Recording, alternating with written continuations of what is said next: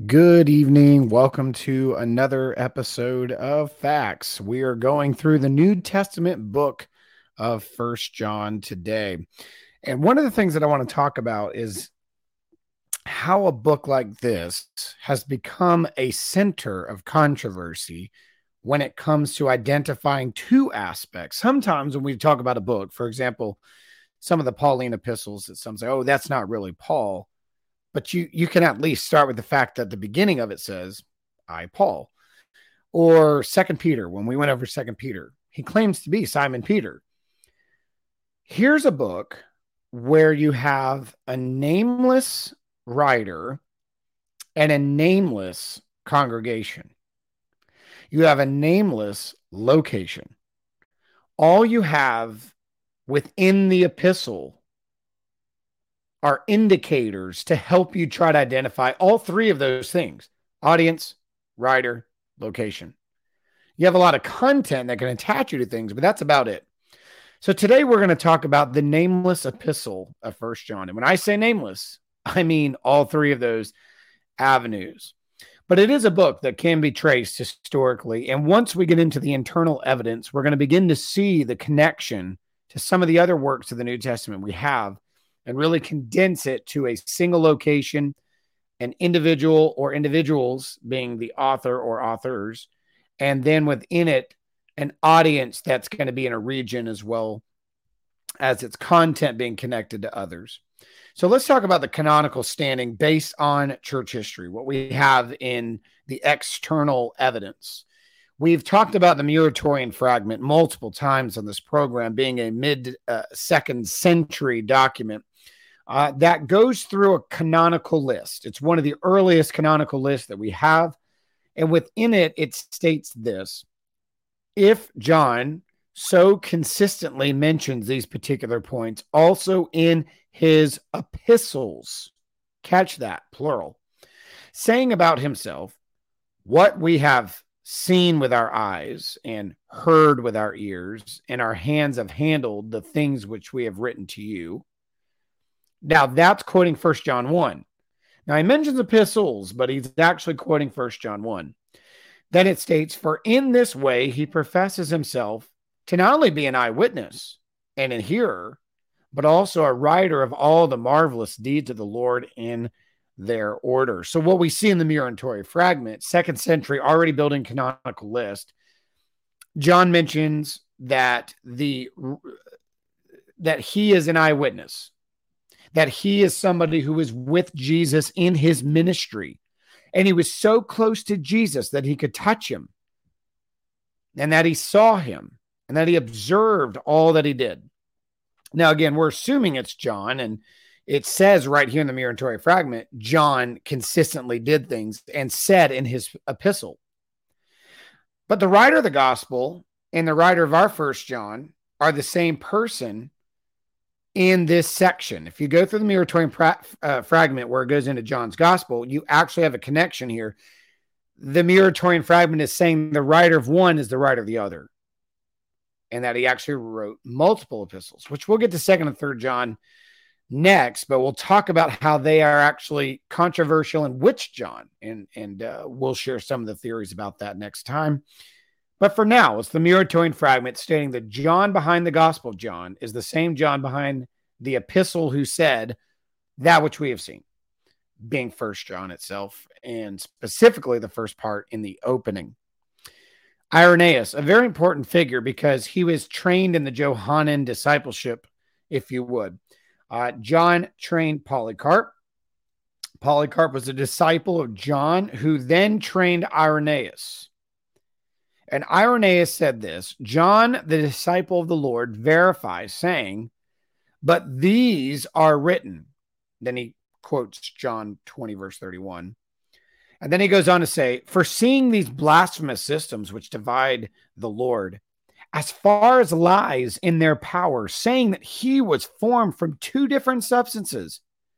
For this reason also he has thus testified to us in his epistle, being John's epistle.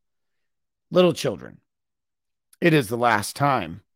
And as you have heard that Antichrist does come, now have many antichrists appear, whereby we know it is the last time. And he's quoting 1 John chapter number 2. And so what Irenaeus is presenting to us, a part of the Johannine discipleship, very close. He was trained by the man who spent his time with John, stating that John combated the idea that he was now facing with Gnosticism, that Jesus was formed from two different substances. He's saying that's not possible. He refuted this in his epistle, which is also a good hint that John was writing his epistle to combat a certain theology, intentionally combat that theology, and calling that theology and its leaders antichrists.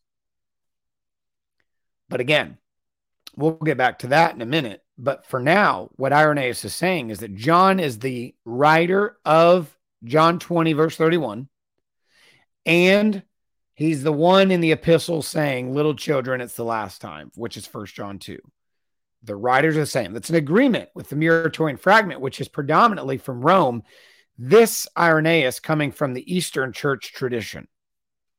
How about Papias? Now, Papias was trained by John as well. He was alive between 60 and 130 AD. And according to Eusebius, he says of Papias's work, and the same writer uses testimonies from the first epistle of John and from that of Peter likewise. So Eusebius had the collection of Papias's work that we no longer have today and preserved what we do have of it for the most part.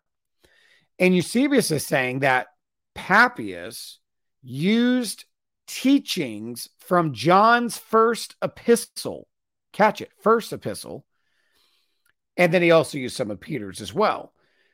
So Papias, who was actually a hearer and trained under John and saved under John's ministry, recognized John behind the first epistle that we call 1 John. These are important connections. You have men who are attached to John the Apostle giving testimony to his words being in this epistle.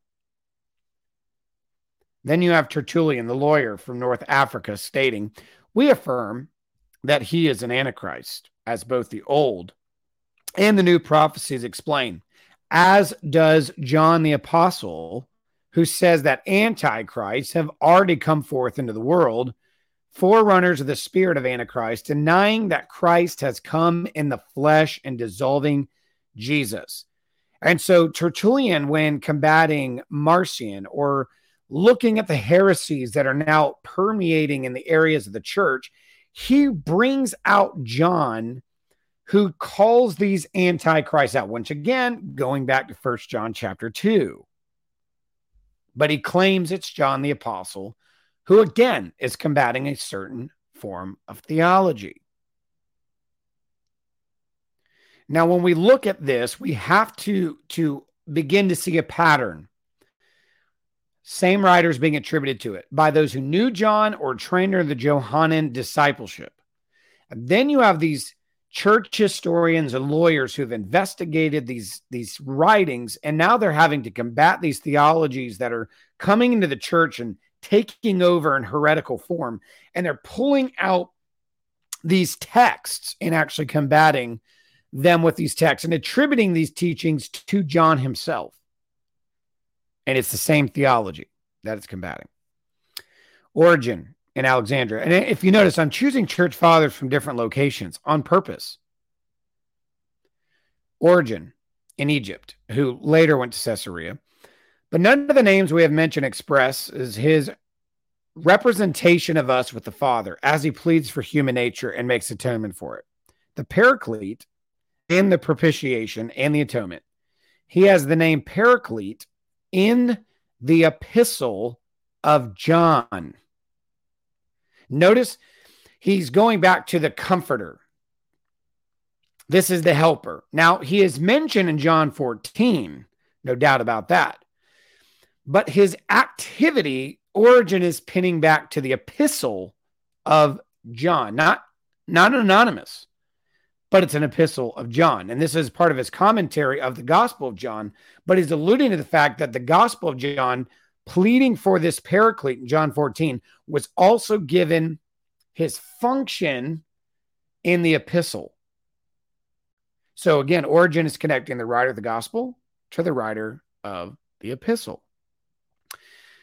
Then before him came Clement of Alexandria, who said he wrote a commentary on the first letter of John and frequently quoted it in his other works, giving credit to the Apostle John. He also calls it the greater epistle.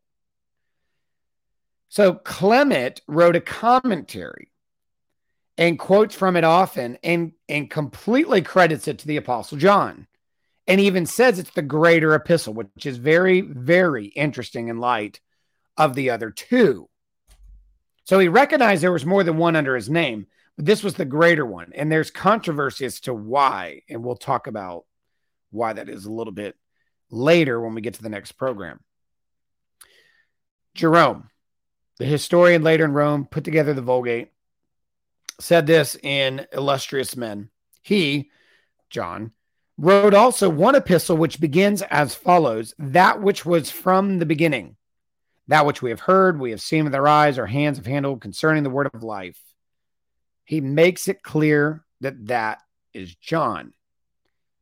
Now, other early attestation to go into that, it is found in the earliest forms of the Syriac Peshitta, and in all ancient versions, it is included in all the catalog list of canon, and it came down through the apostolic succession, through those who continue to distribute and to copy these texts. In fact, the only person who ever appears not to recognize this epistle is guys like Marcion and other heretics. All the apostolic churches now just demonstrated from different regions of the world, all attribute it to John, being the same writer of the Gospel of John, and also combating the same kind of heresy. There's consistency here in the historical attestation. What about the internal evidence? Can we take what the historical narratives have stated and actually prove them internally? I think we can. I think there's reason to believe it. The author states that he has been an immediate disciple of Jesus. There's no doubt about that. He's claiming to be an eyewitness, not just an eyewitness, a close eyewitness. And he testifies of what he has heard and seen. Not just that he watched it, he is now going to testify to what he experienced. The writer is theologically and also syntactically the same as John's gospel, especially with the idea and the function of the Logos, the word. I mean, if you want to go back and hear some of that, go back to my podcast on the making of John's gospel. I get into a lot of this with the idea of the Logos. The themes are the same. Light and darkness, their function. They're identical in both. The concept of love and fellowship, which John's gospel really brings out in Jesus's teachings. It's abundantly clear how frequent that shows up. There are themes that continue to show up the same. Righteousness, fruit of righteousness versus evil fruit.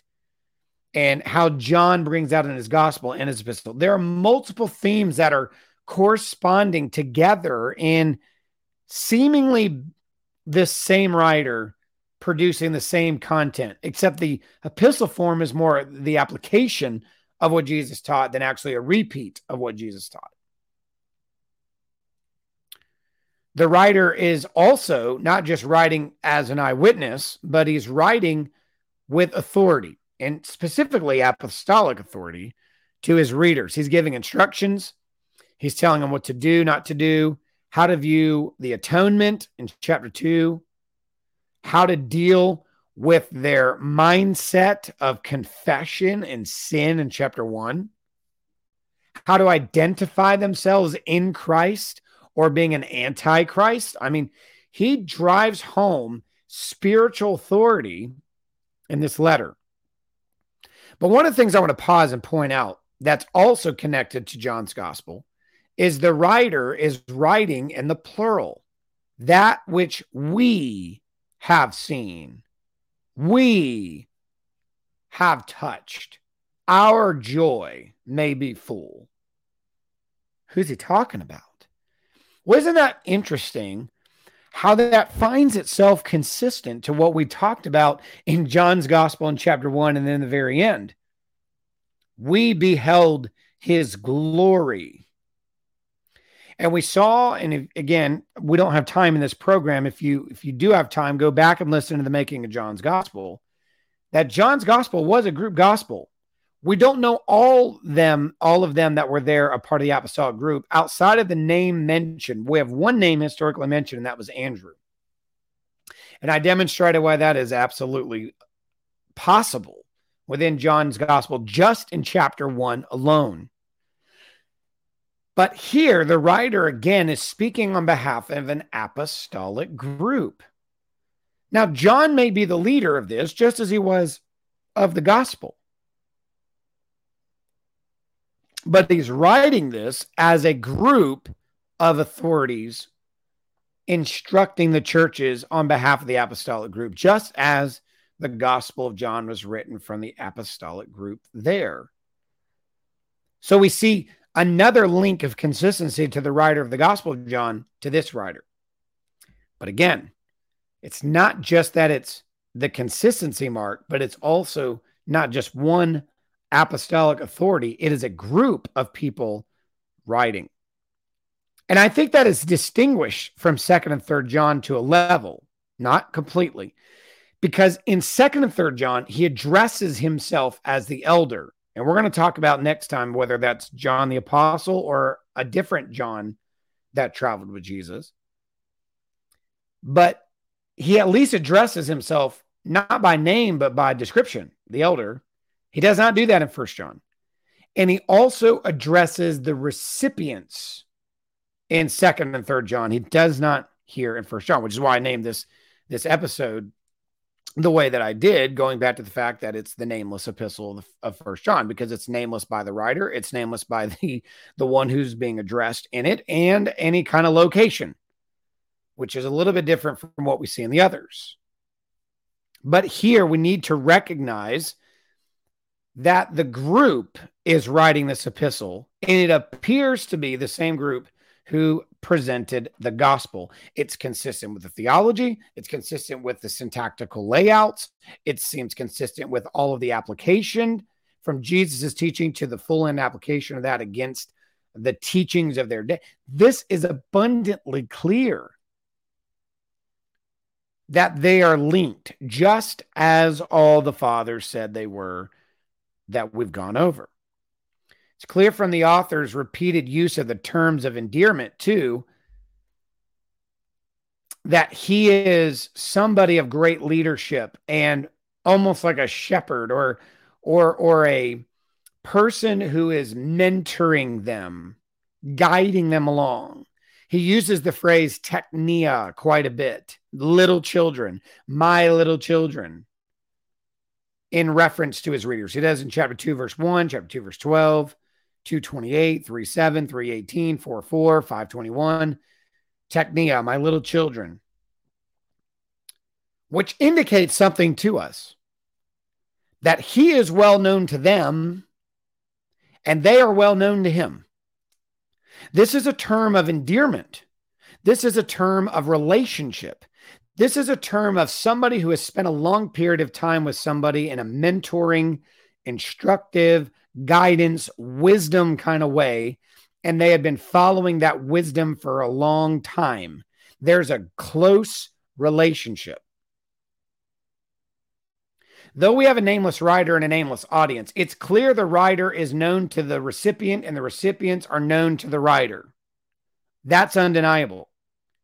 And this may well explain the omission of the name in the text. Remember,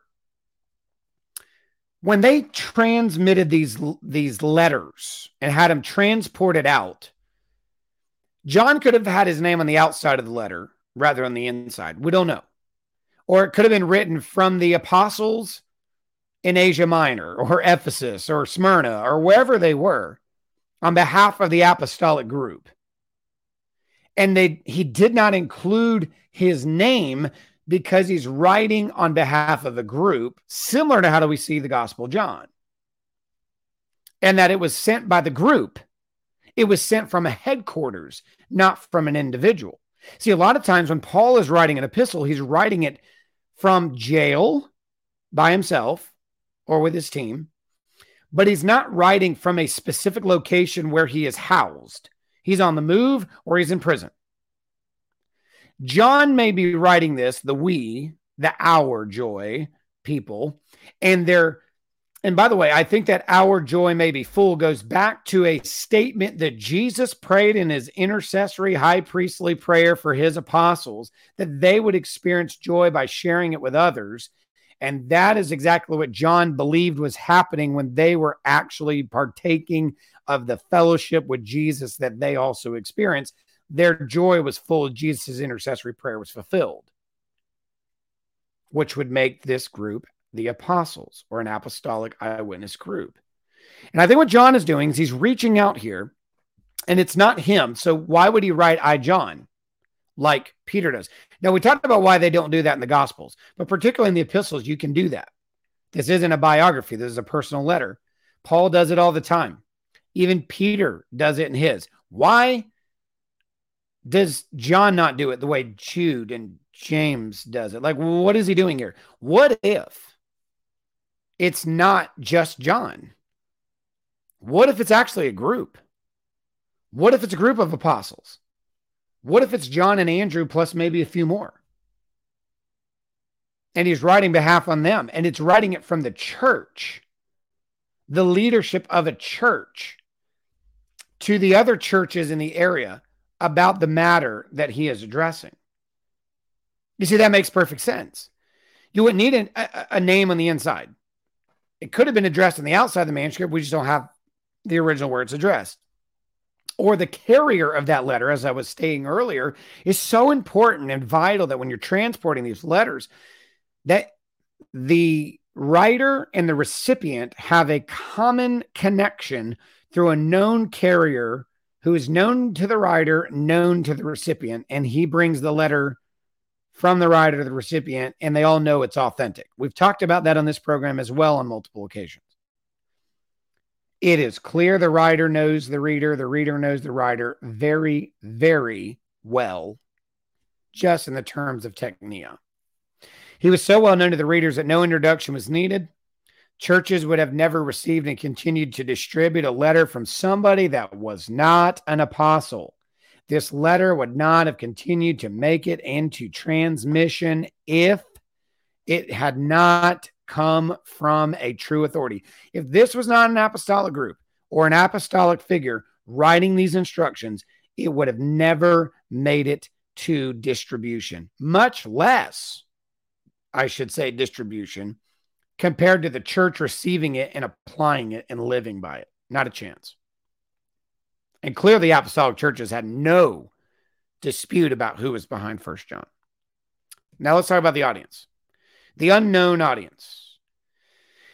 It is abundantly clear that the audience is being surrounded by two things in this letter.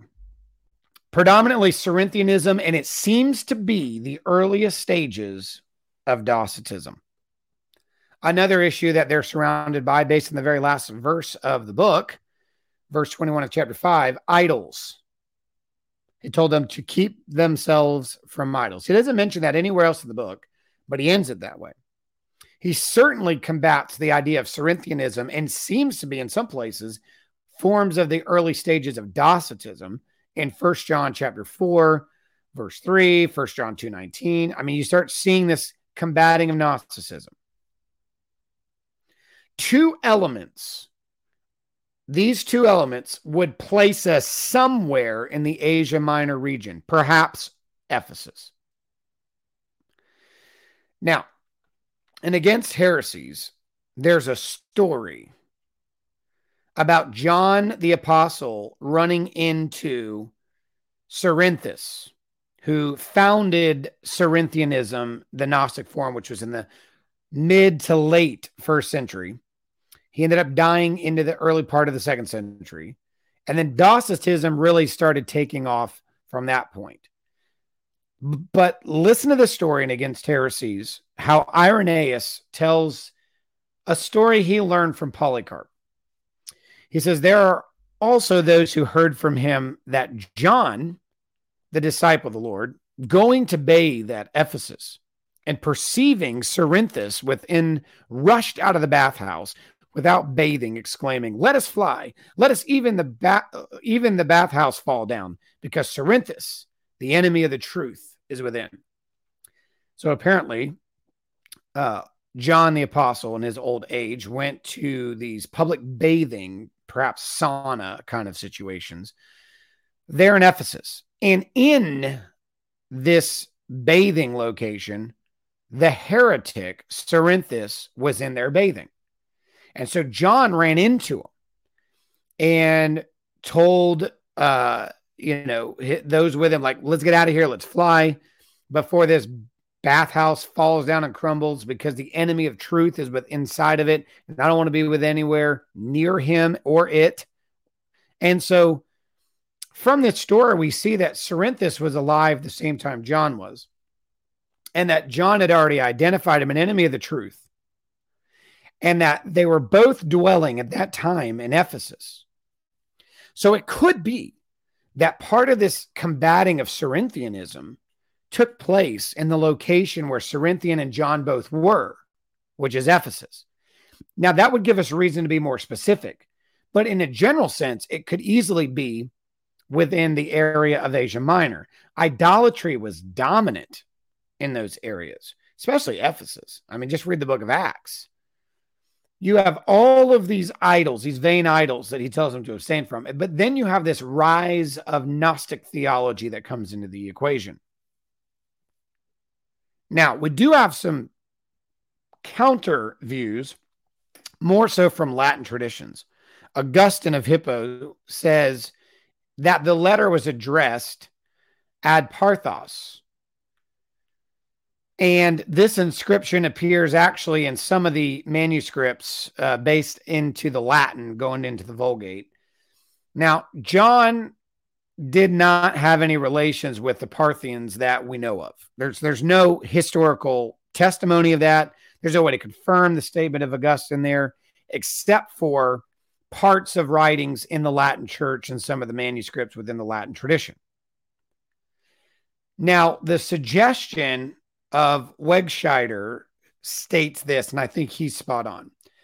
Ad Parthos is an error for ad Sparsos. An inscription what actually is found within there are manuscripts that actually have that inscription, which is documented by Schultz. That may actually be correct. The suggestion that it's an error makes perfect sense. If we're to understand the word, because the idea of ad Sparsos is that it's Catholic. It's applied to a circular. It's universal, if you would. It's very, very likely that that's what the term would be, having given the fact that these epistles, specifically 1 John, are known as Catholic or universal epistles in the sense that they were circular. Now, this was an authoritative letter addressed to several of John's congregations, and in all probability, Asia Minor, the same way the Apocalypse was. It was specifically addressing the 7 there, but there were many more than 7 in Asia Minor. But it could be that the inscription on some of the manuscripts is correct, and it's rightly by Wegscheider documented that, well, this is probably a mistake. There's actually probably a spelling error here, and it's ad Sparsos, not ad Parthos. Since we have other manuscripts that say that. So there was a misunderstanding in the transmission, because we have no record of him being to the Parthians, of John going to the Parthians. We have lots of record of him being a part of that region of Ephesus and Asia Minor, which is where perhaps this letter was marked ad Sparsos, being that it is a Catholic circulated universal letter to the churches. And may I add, if it is coming from an apostolic group, from a mother church, then that would make perfect sense, wouldn't it? I think that's a good argument. I think it's one that's worthy to be considered. So where would you date something like this? Because that's kind of, so the audience, the location, They're unnamed, but it seems to be Asia Minor, and maybe even condense it down to Ephesus. Or it was started from Ephesus and distributed to all the other churches that were now being led astray by the Gnostic theology that came out of Cerinthianism, which also originated from Ephesus. So it's people like that, surrounded by idols, surrounded by Gnosticism, probably Asia Minor.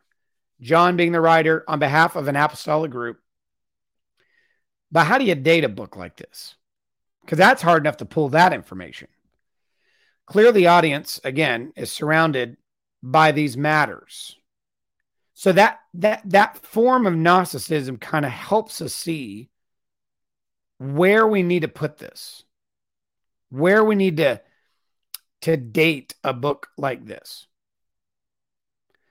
Because Cerinthianism really didn't take off till after the second half of the first century.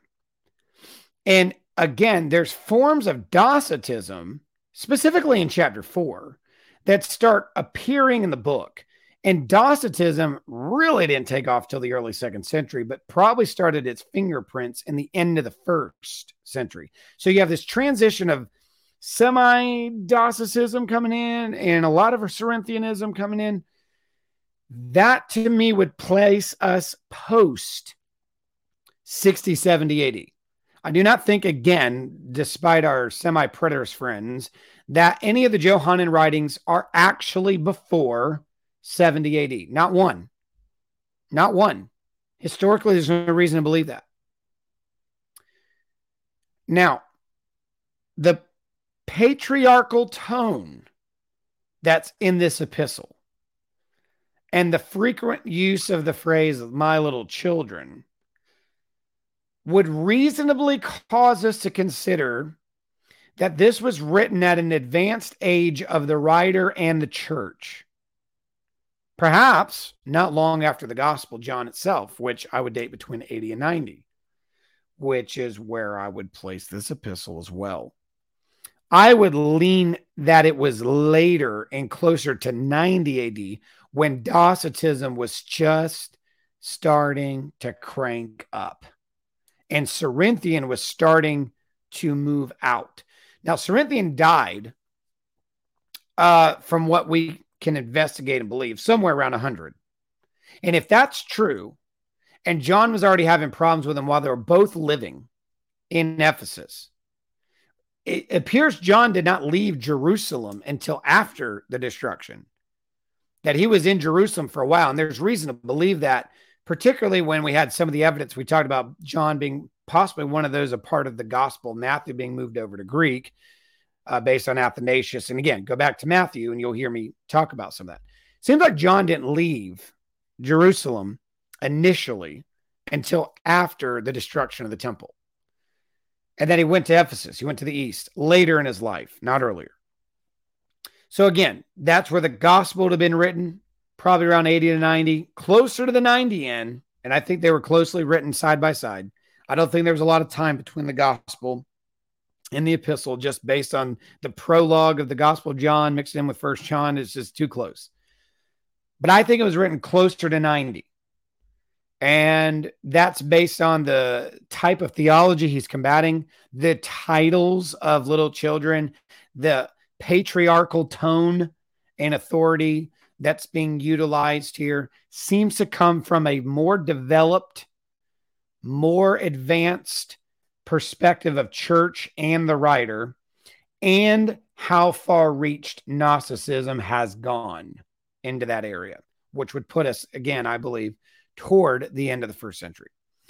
So in conclusion, what would I say? I would say that the epistle of 1 John, the nameless epistle of 1 John, was written by John the Apostle himself, the same writer of the Gospel of John, but that he did not once again do this on his own.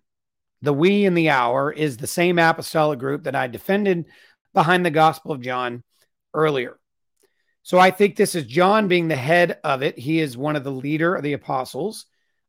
When Paul was still dealing with issues in the Gentile world, John was not dealing with the Gentiles. He was still dealing with the Jews. because Paul went on to even say that the pillars of that church were James the Just, or who we know as James the Just, Peter, and then John. Now, at that point, John was predominantly focused on the Jewish people.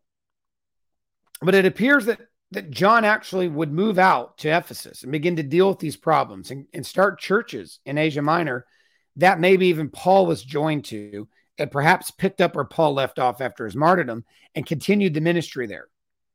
But he would have been an authority. Peter's dead by this point. Paul is dead by this point. James the Just is dead by this point.